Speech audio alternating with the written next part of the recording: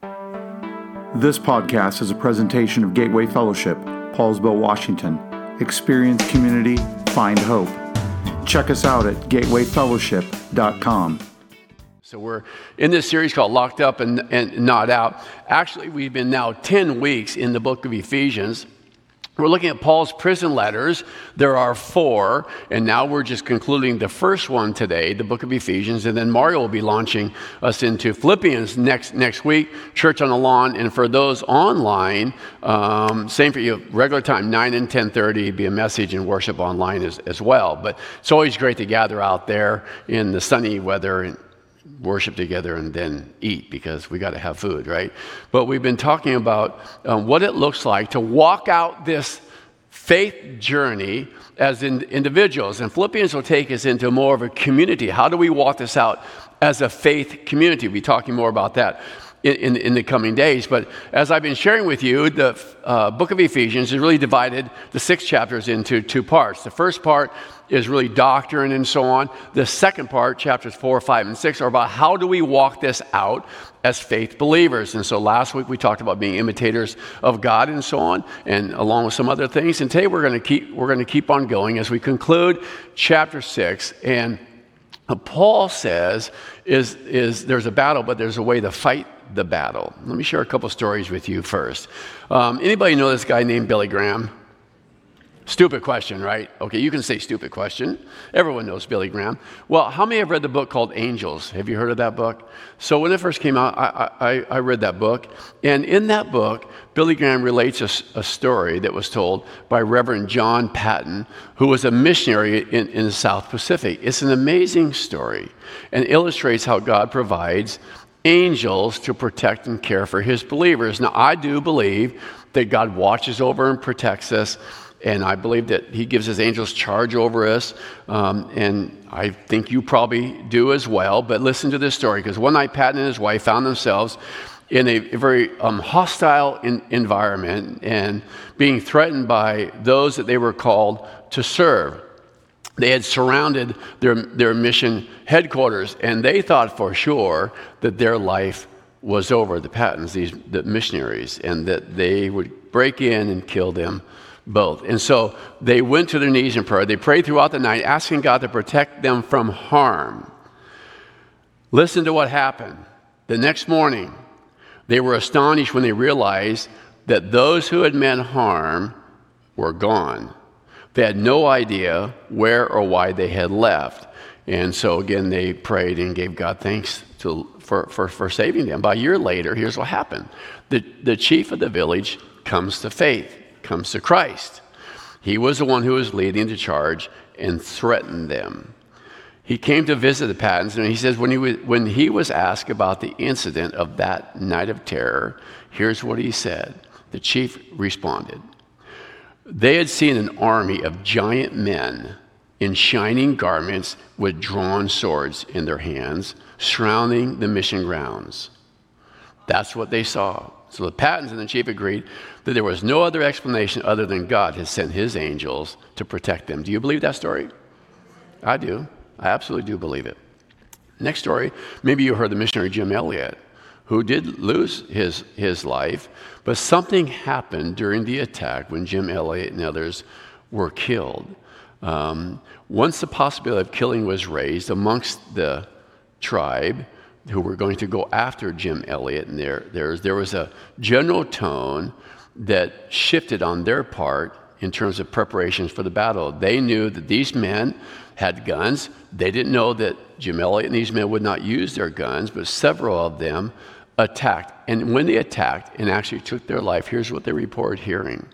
Strange supernatural voices and seeing moving lights in the sky during the attack, as if God sent an angelic choir to celebrate the faithfulness and the homecoming of his loyal servants. Do you believe that story? I do. I do. Dave, who is our missions pastor, is sitting down here. He'll tell you that when we take teams to India, to other parts of the world, other countries, that we often warn them about nightmares that you may or may not have. And this is a real thing, isn't it, Dave? Warn them that this could happen because this is a spiritual attack that often takes place, and many have experienced that. I experienced that in my dreams one time in such a vivid way. It was as if I was standing, just like I'm standing here before you now and seeing you. That's how real it was for me this night. When I dreamt that there were demons that were coming, I can still remember them as clear as I'm standing here today, 3 of them coming. And the only thing I knew to do, and I believe comes out of my mother's prayers and instruction, was just pray the name of Jesus. And that's all I could do in my dream. And as real as it was, so was the name of Jesus. And they disappeared. Others have experienced those type of things. What do these stories mean? Well, I think simply one thing, and here it is. It's what we're going to be talking about today, that we're in a spiritual battle. Do you believe that? We are in a spiritual battle. You're in a spiritual battle. And Paul says, this is what you need to know, and then this is what you need to do. And so we're at the close of Ephesians chapter 6, verses 10 and 12, and here's what Paul says. He says, finally be strong in the Lord and in the strength of his might. And then he says, just put on the whole armor of God. Now I want to stop there for just a second, and I'll read the rest of it in a moment, because we illustrate this every day of our life. So we put on clothing as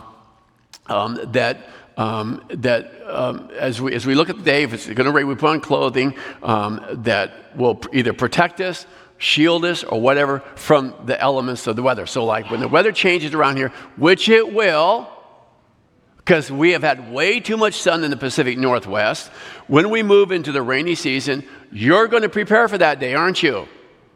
So you're going to put on raincoats, you're going to do this and this and this. We're going to prepare, we're going to get ready before we head out into those elements. If you have kids, especially our younger kids, right? What do? You would never think about sending them out into the elements, into the weather, into the cold, into the snow, without properly dressing them. You wouldn't think about that. We never thought about it as parents. In fact, we would dress them in boots and hats, so many clothes, they would probably say like, okay, that's enough. And often kids go like, I don't need to wear a coat. Why don't you wear a coat? Because I'm not cold. Well, we do that, right?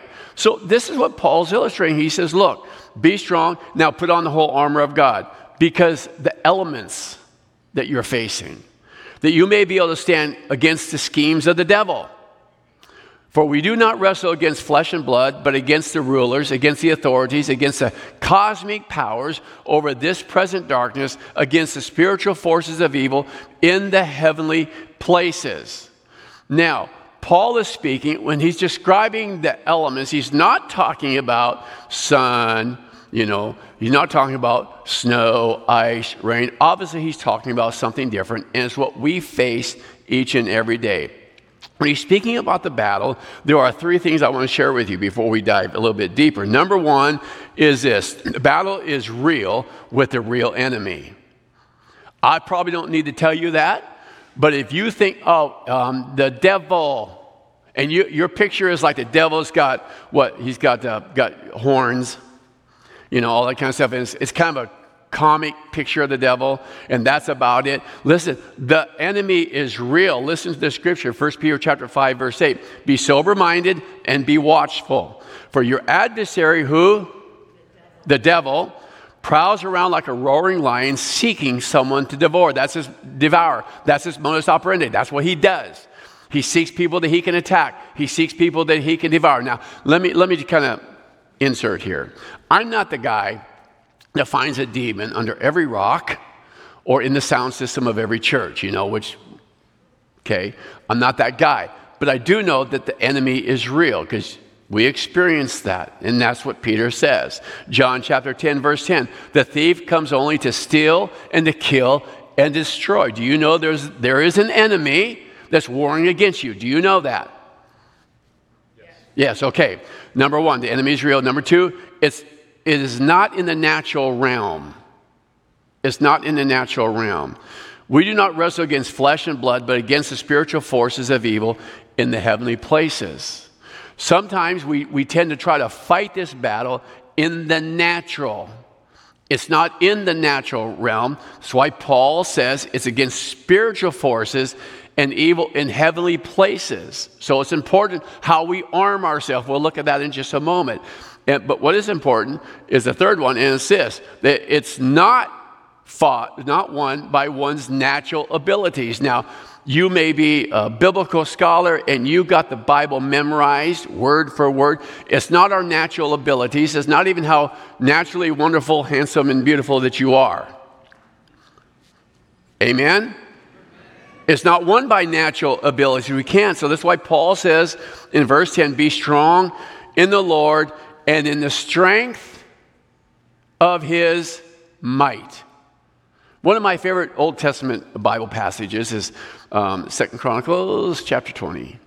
And Jehoshaphat is facing a battle. And he just comes to this. He goes like, okay, God, like, we don't know what to do here. He had armies coming towards him. We don't know what to do, but our eyes are on you. And what he was declaring at that is like, hey, we can't fight this battle. We can't do it. But we know you can, so our eyes are focused on you. And of course, at the end of that story, we see that's exactly what happened. This is not a battle that can be fought in our own strength. Now, I'm going to give you kind of the bluff, right? The bottom line up front. The bluff, here it is. Number one, God wins. So there should be like a better response to that right there, right? God wins. Amen? Amen. We know that. So number two, and this is why you came to church, to learn this right here. The believer can expect attack. You go like, really? Yeah, really. So you can expect attack. If you're not attacked today, you'll be attacked tomorrow in some form or fashion. So we can believe that because the enemy, the devil, they didn't care about those who are not followers of Jesus, right? He didn't care about that. It's you and it's me. And number three, God works through people and equips his people. Now, I wish God would ask me my opinion about this one right here. Because I would say, like, God, like, you got this one wrong right here. Because I just wish, like, God would just do it himself. Do you? Sometimes, like, come on now. So, God, would you just take care of this? Because you do it better than we do it anyway. And you always do it right. So why do you choose to work through people? Maybe that's your question too. I've wondered that. So God, why? I mean, like, so we screw it up sometimes. We mess it up. We don't always do it right. God, maybe you just need to take over. Well, he has. And he has said, I'm going to work through people. But it's not going to be in your strength. It's not going to be how you wish to do it. It's going to be how I do it through you. The old story, David and Goliath, really kind of illustrates this, right? And that's a story. I chose one that we would all know. You know the story, right? And so often we think about the giant X number of feet tall. And David, you remember how many stones he picked up? 3. All right, thank you. And how many stones did it take? Yeah, exactly right. So, that's how David equipped himself for the battle. Now, you would think that, like, this is a giant. So, huge guy, fully armored, that you got to come against him, right, with the same equal armor. David picks up a few stones. What he declares is this, and this is really where Paul is bringing us to. David says in 1 Samuel chapter 17, you come to me with a sword and with a spear and with a javelin. But what do? I come to you in the name of the Lord of hosts. And that battle was won because what the Lord did. Now, don't we wish that there weren't, Goliaths in our world? Don't you wish that? We all do, but they exist and they're there. But like David in this story, you and I are equipped for spiritual battle. And we must be in the battle because the enemy is waging war. Now, let me say something, and it's this. This is not a time for the followers to hide away. This is not a time for us to say, like, I just don't want to engage. I'm just going to stand on the side. This is not a time to do that. We are equipped for war. We are equipped for the battle that is before us. I want to share with you a psalm that I have sat on for some time, and even more so the last couple of weeks, that When I read it, every time I read it, there are a number of emotions, a number of things that begin to surface in my heart. And perhaps for you, it will be the same. But Psalm chapter 11, verse number 3, if the foundations are destroyed, what can the righteous do? Think, if the foundations are destroyed, what are we going to do? Do you know that there is an enemy seeking to destroy the very foundations on which our faith rests? Do you know that? There's an enemy seeking to destroy the truth of who Jesus is, the way to the Father, to a relationship with the Father. There's an enemy warring against that. There's an enemy warring against your family and my family, against you and against me. And David says, if the foundations are destroyed, what can the righteous do? And I would just like for you to take a moment just to reflect on what that moment was like for David. Kind of pondering that, God, what are we going to do? Most often, that's translated this way: if or when this happens, what do we do, if and when? We are brought to the thought of a ruined society and what it faces when the most basic aspects of godliness are removed. What are we going to do? From my commentary, David knew what would happen if the enemy triumphed, because he was Israel's king. If the enemy succeeded, the nation's very foundations would be destroyed. Law and order grounded in righteousness and justice under the headship of the godly king would crumble. Evil and chaos would ensue. What could the righteous do in such a situation? What will we do? And that's the question. What if the foundations are destroyed? What are we going to do? David believed, of course, and it goes back to our first point, God wins. We know that. David was sure that law and order would continue because his trust was in the Lord. Therefore, we can be confident that the enemy would not triumph. We know that. But there's a battle to wage and there's a battle to be won. There is an attack against the foundations on which our faith rests. And I don't need to tell you that. You already know it. After describing the battle, David or Paul goes on and he says this: it's not against flesh and blood, it's against the cosmic powers, but this is how you need to prepare. So this is how you need to dress.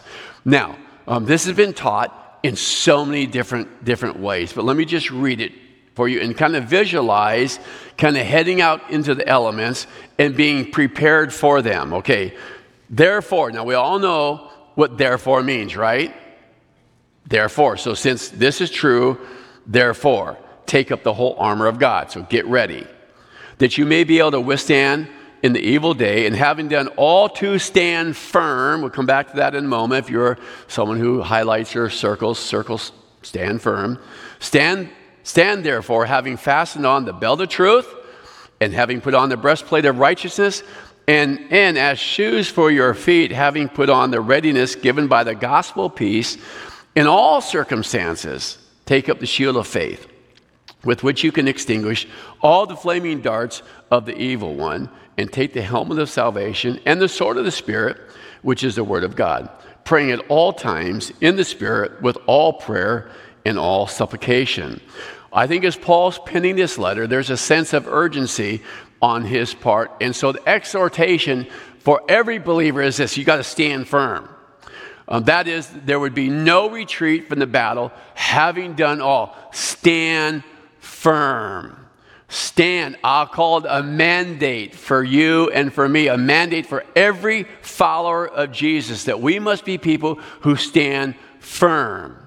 It's a military term for holding on to a position, recognizing that before you can move forward, before an offensive can be launched, one must first of all maintain his own ground. So Paul says you got to stand firm.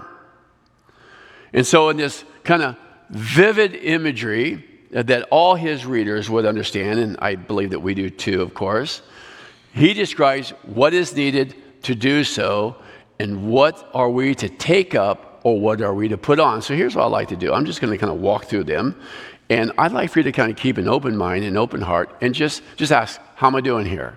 So if you can kind of visualize heading out into the elements, how am I doing here? Am I well equipped? The first one is the belt of truth. We have talked about, we did a series some time ago, Truth Matters, that we must be people who stand on the truth. And so when Paul said this, there was something about the belt of truth that his hearers would understand. Before putting on his armor, a soldier would first put on a belt around his waist. This belt served two purposes. Number one, of course, it held his garments together, but it also served as a place to hang his armor. Now, I'd like for you to think about that for just a moment. It was the very thing on which his armor would rest, the truth. That's why we teach best we can biblical truth that must be a part of our life, that everything else, all of life, hinges on. We are to be people who stand on the truth of who He is and who God has called us to be, and to be ready to die for that truth. That's what this battle's all about. If we understand the imagery here and the importance of the belt in relation to the soldier's army, then we understand that at the very core of our armor, of being prepared to wage battle, is a truth on which we stand. It's a truth that we must not waver from, not in our words and not in our actions. It's the belt of truth. Everything else hinges on this. Number two, the breastplate of righteousness. This is kind of interesting. It covered a critical area from the neck to the thighs. And so one Greek historian says it was also known, and maybe you know this, maybe it's new for some. The breastplate of righteousness was also known as the heart protector. Think about that. We are to walk in righteousness, our thoughts, actions, and in our attitudes. The righteousness comes only from the work of Christ in our life and not our own doing. We protect our heart. As Proverbs chapter 4, verse 23 says, above all else, guard your heart, for everything you do flows from it. So it's a heart protector. What's that look like? Well, there are some times in the midst of a battle when our heart can begin to stray. And I think sometimes it comes out of exhaustion sometimes. Sometimes it's because we're tired, and we find things coming into our heart that don't belong there. So the breastplate of righteousness is a heart protector. So the question is, how's your heart? Thirdly, feet fitted with the gospel of peace. This is interesting because I've always taught it, and perhaps you have as well. With more of, this is about sharing the gospel story. Now, it is that, and it does include being ready to share the good news of the gospel story. We've talked about that as well. But it really goes beyond that. Feet fitted or shod with the gospel of peace speaks to the believer's steadiness, his stability, his sure-footedness from the gospel, which gives him peace. Josephus described it this way. He says, shoes thickly studded with sharp nails so as to ensure a good grip. So here's what that means. Feet fitted with the gospel of peace means that we stand firmly on the gospel of Jesus Christ. There is no other way to the Father. There is no other gospel. We stand sure-footed on the truth of the gospel, that there's only one way to a relationship with Him. And this gospel really translates into this: I know that I know that I know that I know, therefore I stand firm, sure-footed. It's a gospel of grace. Does it work that way? Yes, it does. Years ago, I was in the conversation. I was in another city with another pastor, and we were having a discussion. I was sharing with him the story of a person I was aware of who, in his dying moments, came to faith in Jesus. And what I heard from my pastor friend stunned me. I was just a young guy. Stunned me because this is what he said. You ready? I don't think it works that way.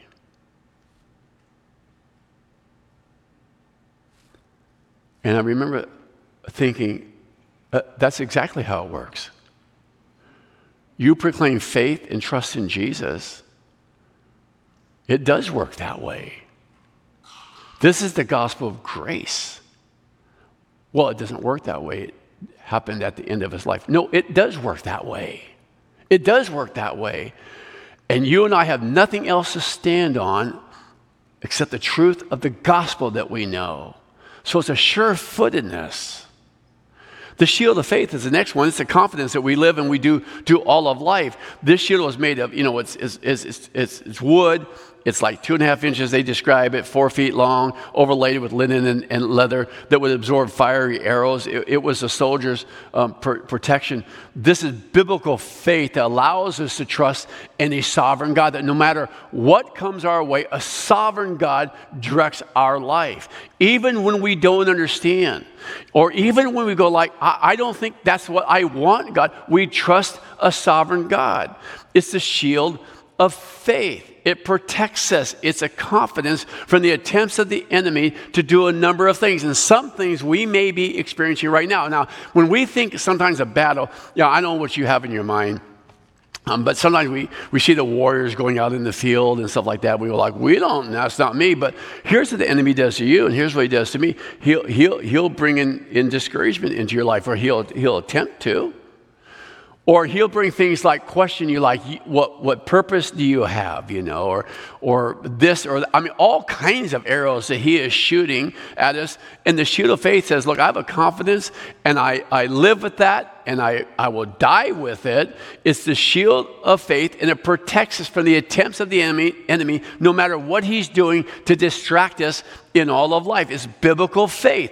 It's trusting a sovereign God in all of life. The helmet of salvation is the next one. And it just is this. I just wrote down, like, go ahead and kill me. Because I have the assurance of salvation, and the devil or no one can steal that away. Do you have that assurance? So, let's do battle, right? Nothing can steal away the fact that when I leave this world, at whatever moment in time, I'm with Jesus. Pretty good place, even if you're not an amener, to go like, amen.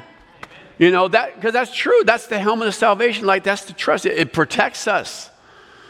1 Thessalonians chapter 5, verses 8 through 11. But since we belong to the day, let us be sober, having put on the breastplate of faith and love, and for a helmet, the hope of salvation. For God has not destined us for wrath, but to obtain salvation through our Lord Jesus Christ. That's the gospel, who died for us, so that whether we are awake or asleep, we might live for him. Therefore, encourage one another and build one another up, just as you are doing. So he's like to say, hey, offer an encouraging word.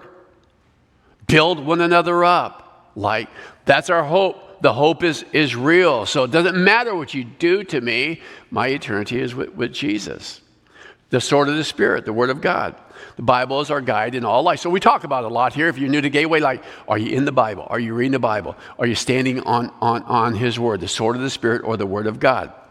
It's our guide. It's both defensive and offensive. Now, sometimes our reading habit might look like I'll go to the Bible when I need it. So you know where I'm going with that one, don't you? It's like, I only go to the refrigerator when I need to eat. So when do you need to eat? Every day, right? Every day. Me too. So we all do. So we need the Word of God in our life. Jesus quoted Scripture when he was tempted by Satan. Now, it's kind of interesting, kind of a little side note. The enemy knows when we're vulnerable.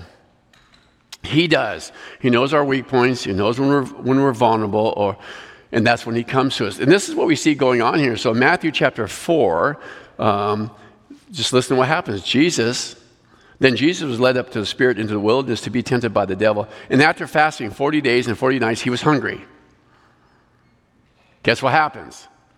And the tempter came and said to him, if you are the Son of God, command these stones to become loaves of bread. But he answered, it is written, and here he's quoting from the Old Testament, Deuteronomy chapter 8, man shall not live by bread alone, but by every word that comes from the mouth of God. It's the power of the Scripture. I don't know how many times, and I'm sure this is your story too, that Maybe I have sensed discouragement setting in just a little bit, or kind of wondering, I'm not sure what to do or which way to turn. And God's word gives direction. It always does. It always does. It's the sword of the Spirit. Secondly is prayer, and although it's not a piece of armor like what we have read, prayer is a focus of the mind, a mind that is stayed or firmly fixed on Him. It's always living with eyes up, trusting Him, looking to Him, looking to the Father in all of life, regardless of what we're facing today. Paul Bielheimer says this: Satan doesn't care how many people read about prayer if only he can keep them from praying. That's true, isn't it? Like, you read and study about prayer all you want. If I can just keep your schedule busy, if I can keep your mind off of praying, he didn't care. Know all you want if he can keep us from praying. So here's what I want to ask you, is how are you dressed, spiritually speaking? What's that look like? So maybe when we're kind of walking through this, someone's go like, truth, build a truth. How's that looking? How about the exhortation to stand, the heart protector, the breastplate of righteousness, the surety that you're going to be in heaven if you're a follower of Jesus and you stand firm on that truth. Faith, the helmet of salvation, the sword of the Spirit. How are you dressed? That's kind of the question today as we kind of close out the book of Ephesians. And I'd like for us to stand right now, and I'm going to pray for you. And would you do that? And I just want you to open up your heart. So maybe we have found ourselves maybe doing this thing on our own, whatever that might look like for you. It looks different for all of us. Maybe we have found maybe the idea of being in the battle is not something that we've embraced, right? Because we don't feel equipped to do so. Maybe that's you. Maybe we have questioned the sure footedness, the steadfastness of the gospel, and maybe, just maybe, the enemy has come into your life. He was like, "You screwed up. Christians don't screw up. Christians, are you really that?" Maybe that's what that looks like. And so wherever the Spirit may be speaking to you, would you just lift that up to Him? We're in this battle. There is an enemy, but we win because God wins. We stand firm because what He does in us and through us. So Father, I just pray that you'd speak to all of us right now, each and every one of us. God, you have equipped us everything that we need. That's what your word says. And some of us are facing a spiritual battle even right now, and sometimes we feel like we're failing at it, but would you just remind us that it's you. You've equipped us. And that spiritual battle for some of us looks like discouragement that has settled in. Maybe it's our heart. Maybe there are things in there that, God, you just would deal with even today. Maybe it's I know that I know that I know that I know. Maybe it's the sure-footedness of the gospel story. God, would you just speak to us? And when we go out from this place, I pray that we would do so with the confidence, with faith, believing that you are in all and that you are over all, everywhere and every time. And I thank you for it in Jesus' name. Amen.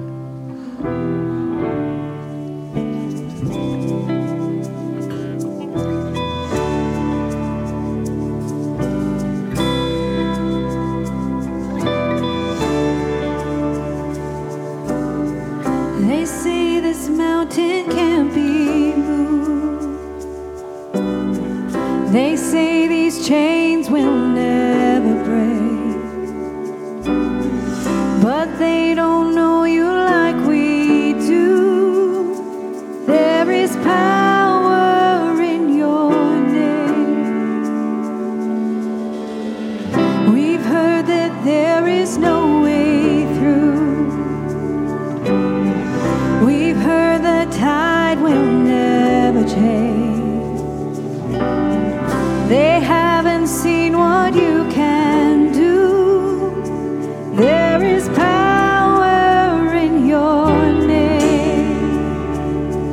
So much power in your name.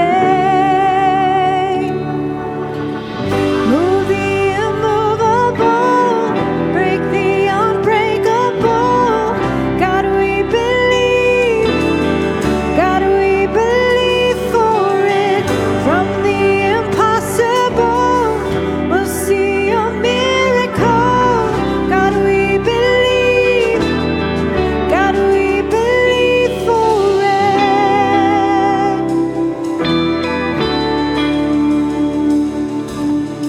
We know that hope is never lost, for there is still an empty grave.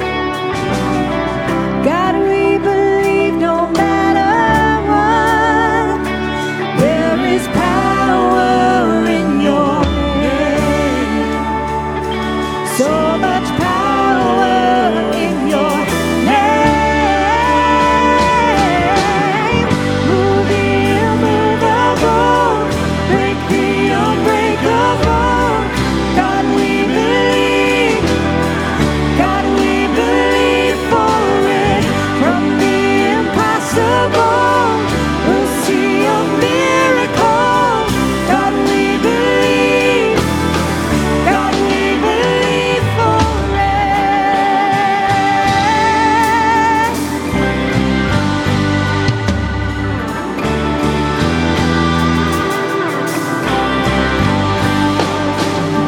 You are the way when there seems to be no way. We trust in you, God, you have the final say. You are the way when there seems to be no way. We trust in you, God, you have the final say. You are the way when there seems to be no way. We trust in you, God, you have the final say. Final say. Move the immovable, break the unbreakable. God, we believe. God, we believe for it. From the impossible, we'll see a miracle. God, we believe. God, we believe for it. Move the immovable, break the unbreakable. God, we believe. God, we believe for it. From the impossible, we'll see a miracle. God, we believe for it.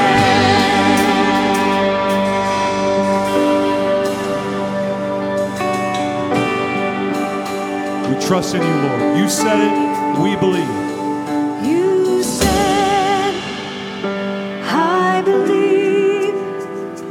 You said, it is done. You said, I believe. You said, it is done. You said, I believe. You said, it is done. You said,